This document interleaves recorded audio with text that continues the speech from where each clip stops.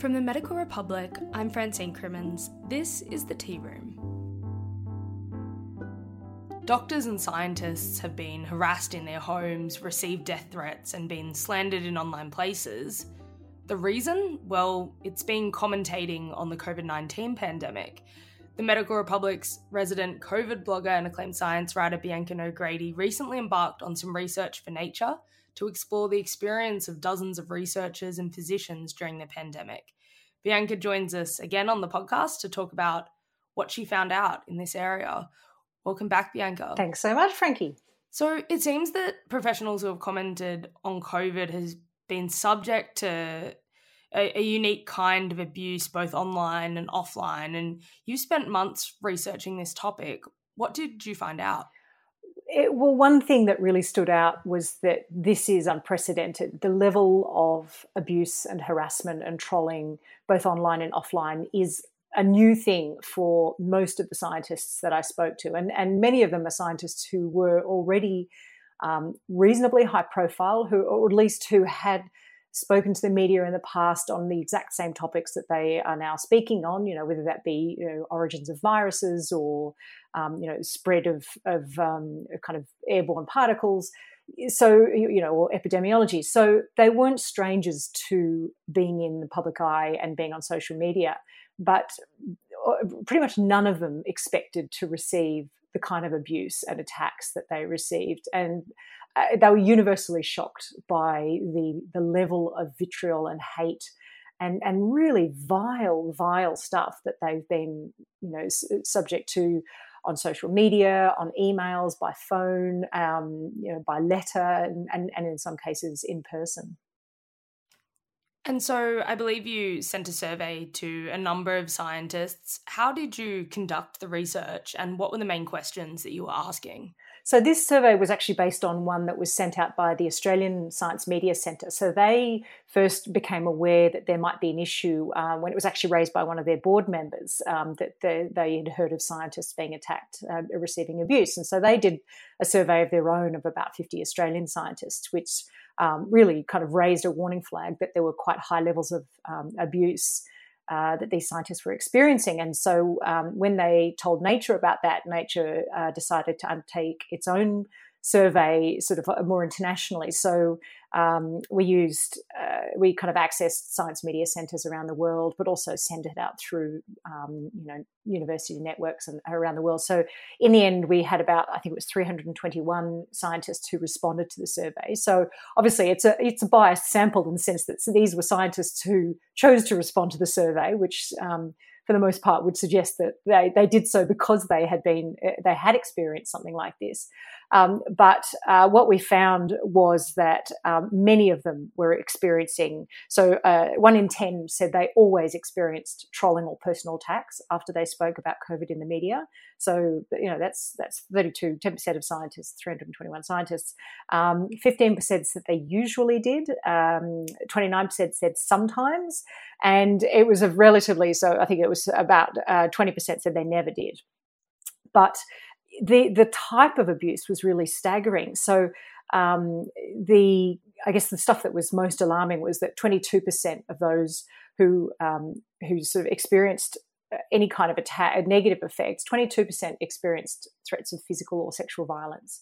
So 1 in 5 scientists who have spoken up in the media or on social media have received threats of physical or sexual violence. 15% were sent death threats, either by phone, by email, on social media.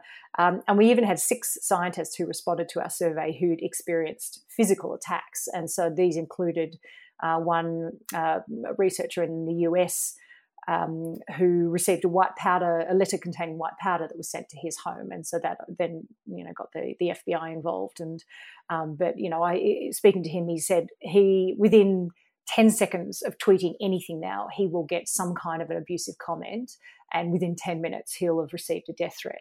So it's quite staggering. And some of these scientists are controversial figures for various reasons, but it doesn't excuse the behaviour of people towards them, and that there's no reason for them to be subject to these kinds of abuses. And many of the people are, I guess, what you would call uncontroversial figures. They're just epidemiologists doing their job. They're virologists doing their job.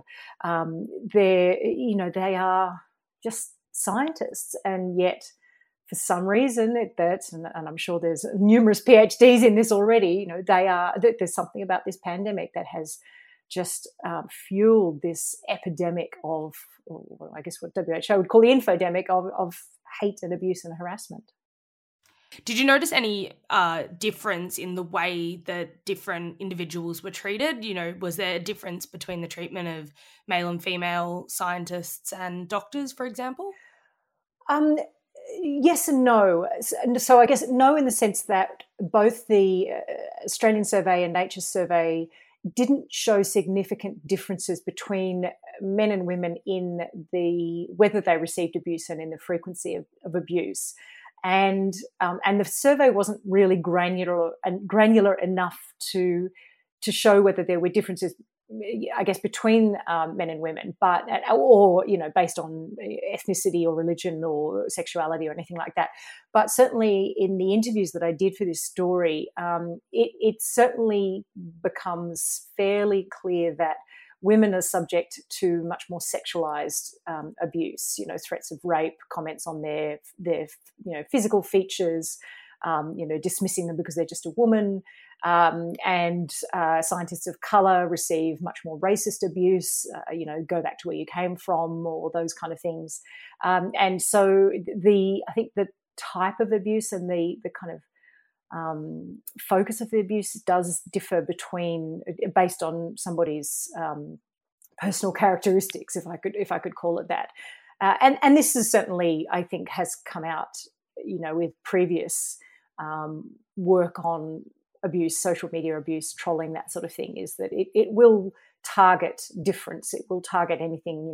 If you're not a white male, then there's something about you that can be picked on, that can be focused on as a kind of target of this kind of hate and aggression. So it's a different experience, definitely, between men and women, between white scientists and scientists of colour. I don't know about sort of LGBTQ scientists, but I would imagine that's also something that would be a target for abuse. And was there any commentary on what these individuals, employers, the universities that they're working with or affiliated to, or the research institutes or hospitals, was there any word on the kind of support, or if any support is available to these individuals, and what that might actually look like? Yeah, the impression that I got from doing this was that institutions have very much been caught off guard by this and are, I would say, woefully underprepared to support their scientists and their doctors and their nurses and their personnel who are experiencing this. And I think that's something that's a wider issue, which we're seeing in terms of abuse of healthcare workers, abuse of doctors, receptionists, vaccine clinics, all of that sort of stuff. I mean, I think, this is something where the science and medical kind of community is playing catch up on. We had some people who said they were supported by their institution, they did report it. A lot of scientists didn't report it to their institution, which I think maybe reflected perhaps the fact that they just were so, I don't know, maybe caught off guard by it. They felt that it was something that they had to deal with themselves. Maybe they were embarrassed by it. But some of them, didn't report it, which I think is something that, should be communicated by institutions to their staff. It's like, if you receive anything like this, you need to tell us. Because also, you shouldn't sort of go through this in alone. You shouldn't go through this in silence. And certainly I've had scientists reach out to me since publishing this story saying, it's good to know that I'm not the only one that's going through this. So there's sort of things that people that interviewees said did help were things like just literally having their institution say, okay, we'll report this to our security, we'll get them to look into it. In one case, the security, university security actually tracked down the individual who'd sent this threatening letter, a threatening email, and basically did the equivalent of a cease and desist, and this person was never heard from again. So That's good. They've assisted liaising with police or investigators when the threats have been of a more serious nature. Things like providing a car parking space closer to the office so they're not as exposed. One thing that was a very simple measure that quite a few people said they requested was simply removing their contact details from the university website or the scientific institution website so that their phone and email address weren't accessible, or having their emails and things directed to somebody else who could act as a filter. That can really help as well. Even because, these things, it may be that it's a sustained campaign, but I think probably more often than not, it is, a one-off sort of backlash, or, something you've written or said ends up on a website, some kind of right-wing nutjob website somewhere, and, it'll die down, but you need help in that sort of interim stage to handle it, to actually not have to open up your email every morning and see, horrific abuse and images that people have sent. That's just an awful thing to go through when you are the target.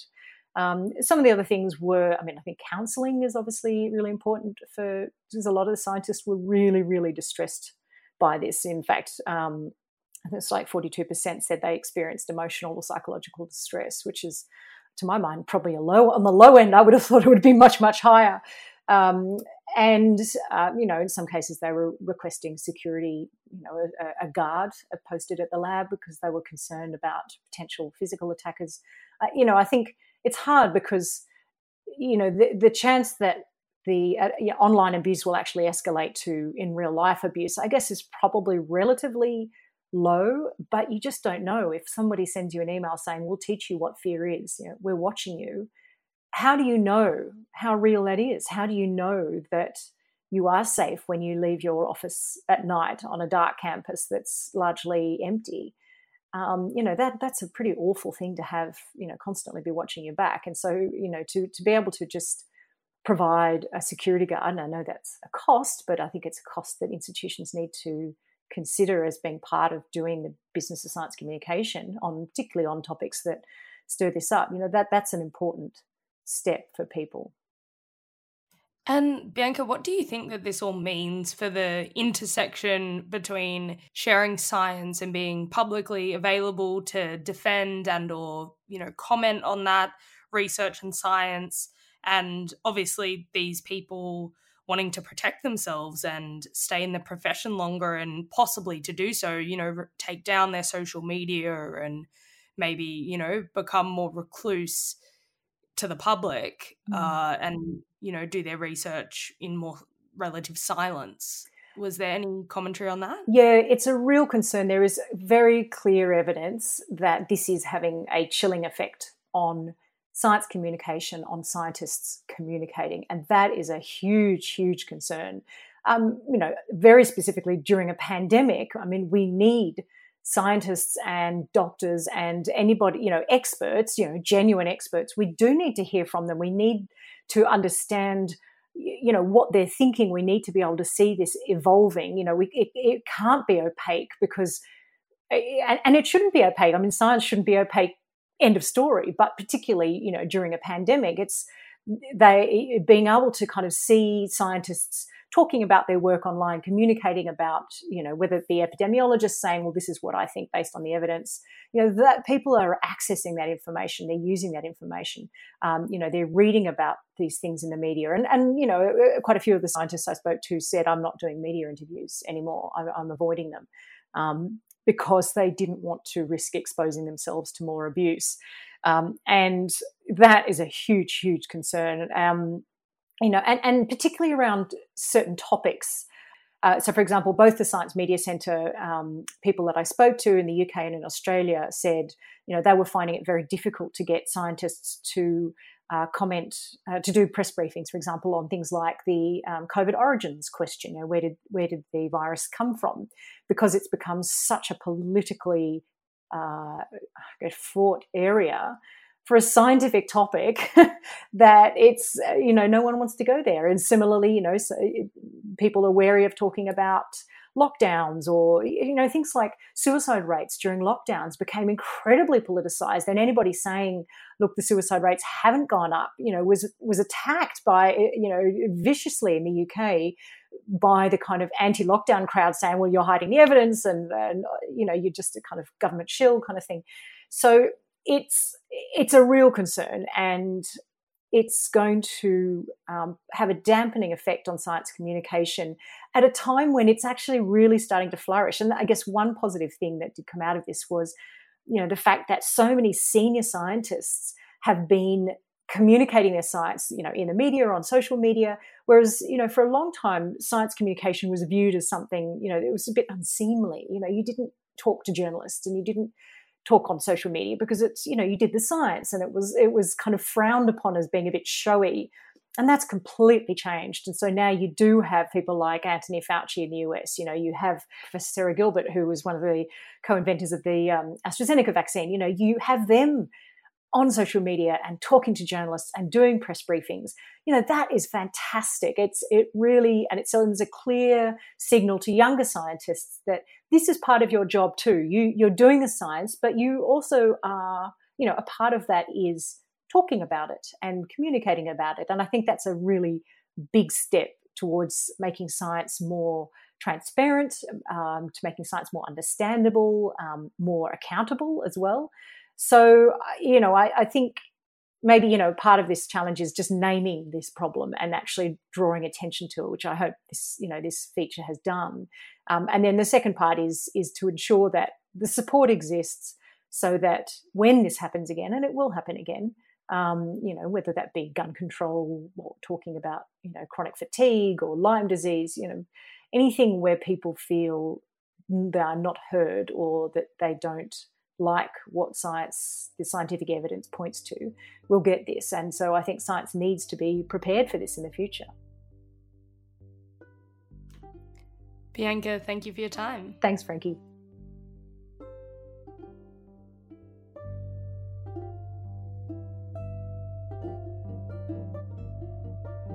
The Tea Room is brought to you by the reporters at the Medical Republic. Production assistance, the music and artwork for the show is produced by Victoria Nelson. Catch you next time.